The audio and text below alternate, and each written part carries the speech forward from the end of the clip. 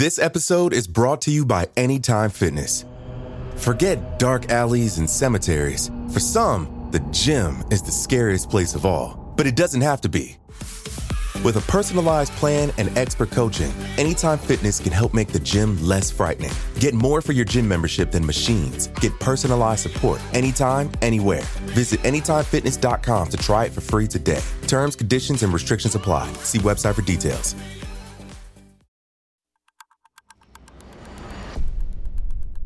Today is Thursday, September 24th, 2020. On this day in 1977, child predator Nathaniel Bar-Jonah assaulted and attempted to kill 2 children. Years later, Bar-Jonah faced allegations of sadistic serial murder and cannibalism.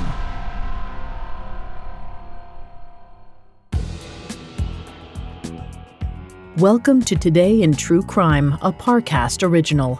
Due to the graphic nature of today's crimes, listener discretion is advised. Extreme caution is advised for listeners under 13. Today we're covering one of Nathaniel Bar-Jonah's vicious attacks, which nearly claimed the lives of 2 young boys. Let's go back to a small Massachusetts movie theater on September 24th, 1977.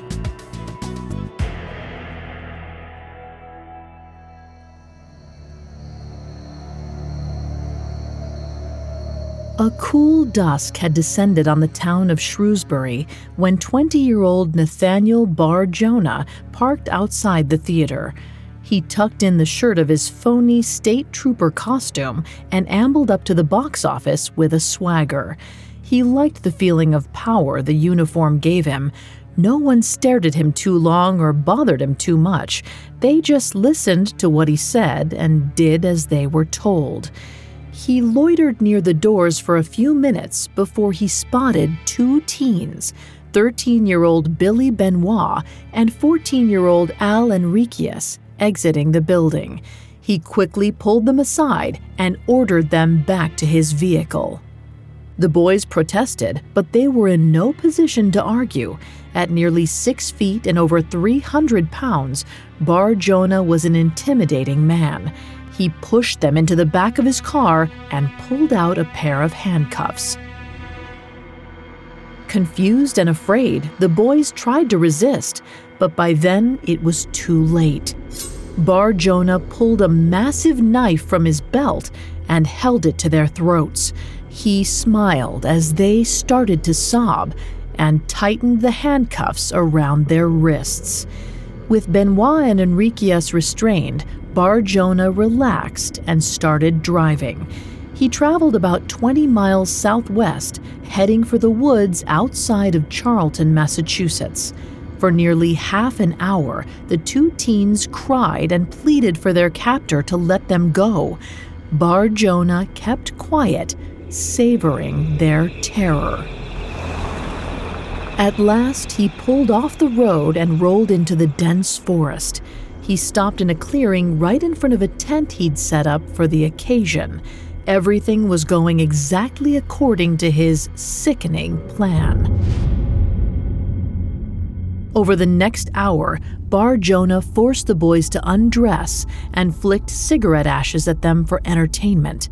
Then, knowing his victims would be able to identify him if he left them alive, he dragged Enriquez further into the trees and started strangling him. Enriquez tried to fight, but Bar-Jonah was at least twice his size.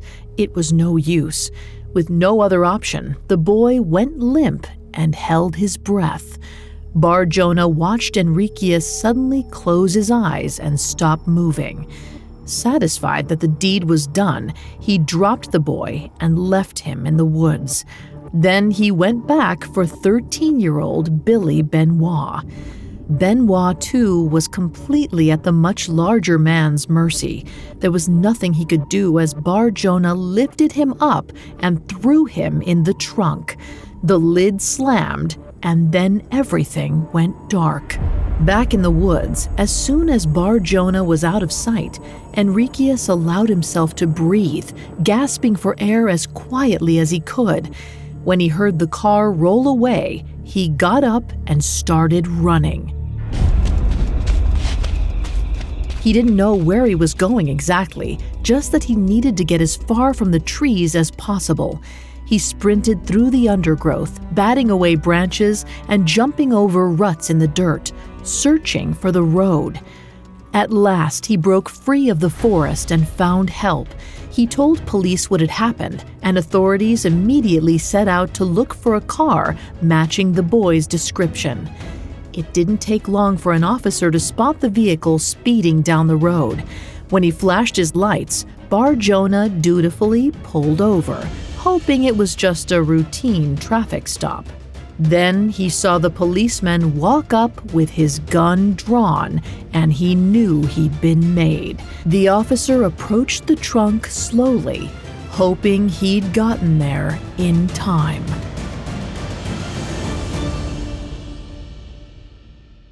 Coming up, authorities discover the darkest depths of Nathaniel Bar-Jonah's depravity. Hey listeners, I want to take a quick moment to introduce you to the newest Parcast original on the block. It's called Incredible Feats, and it's a short weekday show hosted by comedian Dan Cummins. Every weekday, Dan shares a true account of physical strength, mental focus, or genuine bizarre behavior, going behind the scenes and into the achievements of world-class athletes like Dean Karnassus, who once ran for nearly 81 hours without stopping, and performance artists like Lucky Diamond Rich, who boasts layers of tattoos in the most unlikely places, and even everyday people thrown into extraordinary circumstances, like Juliana Kopka, who was forced to survive alone in a rainforest for 11 days. Incredible Feats is offbeat entertainment that's sometimes weird, sometimes wonderful, and always surprising. New episodes air daily, Monday through Friday. Search Incredible Feats and follow free on Spotify or wherever you get your podcasts. This episode is brought to you by Anytime Fitness. Forget dark alleys and cemeteries. For some, the gym is the scariest place of all, but it doesn't have to be. With a personalized plan and expert coaching, Anytime Fitness can help make the gym less frightening. Get more for your gym membership than machines. Get personalized support anytime, anywhere. Visit AnytimeFitness.com to try it for free today. Terms, conditions, and restrictions apply. See website for details. Now back to the story. On September 24, 1977, 20-year-old Nathaniel Bar-Jonah abducted 2 teenage boys and attempted to kill one in the Massachusetts woods. Luckily, one of his victims was able to escape and alert the police. Shortly after, officers pulled Bar-Jonah over and found his second victim stuffed in the trunk. Thankfully, 13-year-old Bill Benoit was still breathing and recovered from the assault. Bar-Jonah was arrested and convicted for attempted murder. He was sent to prison for 22 months, then was transferred to a state mental hospital for the next 11 years. During this time, Bar-Jonah confided his darkest secrets to his psychiatrists. He revealed that he not only had urges to kidnap and murder children, but he also fantasized about consuming their flesh. Despite these chilling confessions, a judge ruled in 1991 that Bar-Jonah was no longer dangerous and released him in June of that year. He was out for less than 2 months before he struck again. After spotting a 7-year-old boy sitting alone in a car, Bar-Jonah jumped in the vehicle and sat on him. Nearly 300 pounds at the time, he almost suffocated the child before the boy's mother realized what was going on and ran outside to stop him. This time, 34-year-old Bar-Jonah was sentenced to probation and sent to Montana to live with his relatives.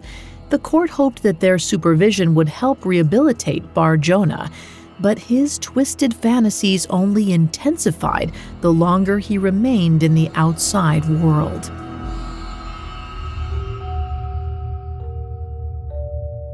Bar-Jonah started collecting pictures of young boys cut out from magazines, as well as keeping detailed journals where he described his murderous fantasies in a bizarre code. He wrote about his dreams to cannibalize children and even came up with revolting recipes incorporating human meat. Eventually, merely fantasizing wasn't enough for Bar-Jonah. He started attacking children again, kidnapping and sexually assaulting at least 3 boys around 1999. One victim told police that Bar-Jonah had suspended him from the ceiling using a rope and then groped him. Another was handcuffed and assaulted by the 42-year-old under the stairs in his apartment. These charges prompted officers to do a thorough search of Bar-Jonah's room, which turned up hordes of illicit pictures and writings. In his journals, Bar-Jonah kept records of the neighborhood children, including his victims. On one such list, police found the name Zachary Ramsey, a 10-year-old boy who had gone missing 3 years earlier. Ramsey's body has never been found. Bar-Jonah had written the word "died" below his name. After additional investigation, authorities determined that Bar-Jonah had no alibi for the day Ramsey went missing. Even more unsettling was the fact that he held a neighborhood cookout soon after the boy's disappearance. There, he served unusual meat that several attendees remembered tasting strange. When confronted at the time, Bar-Jonah had claimed that he'd been hunting and used deer meat in his hamburgers. But he didn't own a gun, nor did he have a hunting license. Though they were never able to prove it, investigators strongly believed that Bar-Jonah killed Ramsey, butchered him, and possibly served him up on burger buns. Bar-Jonah denied the accusations for years, but he admitted that his journal referenced serving human meat to his neighbors. Despite the circumstantial evidence, police didn't have enough to charge Bar-Jonah with murder. He was instead charged with kidnapping and sexually assaulting the 3 other young boys in 1999. A year later, Bar-Jonah was sentenced to 130 years in prison. In 2008, at 51 years old, he died in his cell of a heart attack. Until the day of his death, Bar-Jonah maintained his innocence, but authorities now believe he may have killed, sexually assaulted, and possibly cannibalized at least 2 other victims.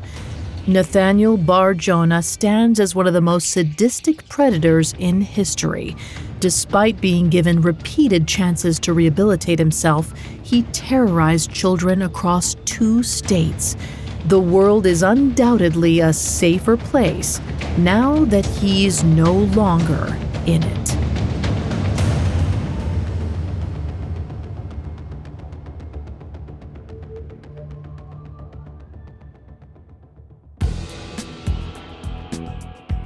Thanks for listening to Today in True Crime. I'm Vanessa Richardson.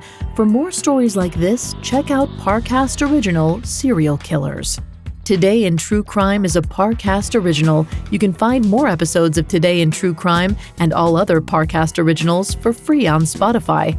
Not only does Spotify already have all of your favorite music, but now Spotify is making it easy for you to enjoy all of your favorite Parcast originals, like Today in True Crime, for free from your phone, desktop, or smart speaker. To stream Today in True Crime on Spotify, just open the app and type Today in True Crime in the search bar. We'll be back with a brand new episode tomorrow in True Crime. Today in True Crime was created by Max Cutler and is a Parcast Studios original. It is executive produced by Max Cutler, sound designed by Juan Borda, with production assistance by Ron Shapiro, Carly Madden, and Aaron Larson. This episode of Today in True Crime was written by Terrell Wells, with writing assistance by Nora Battelle. I'm Vanessa Richardson.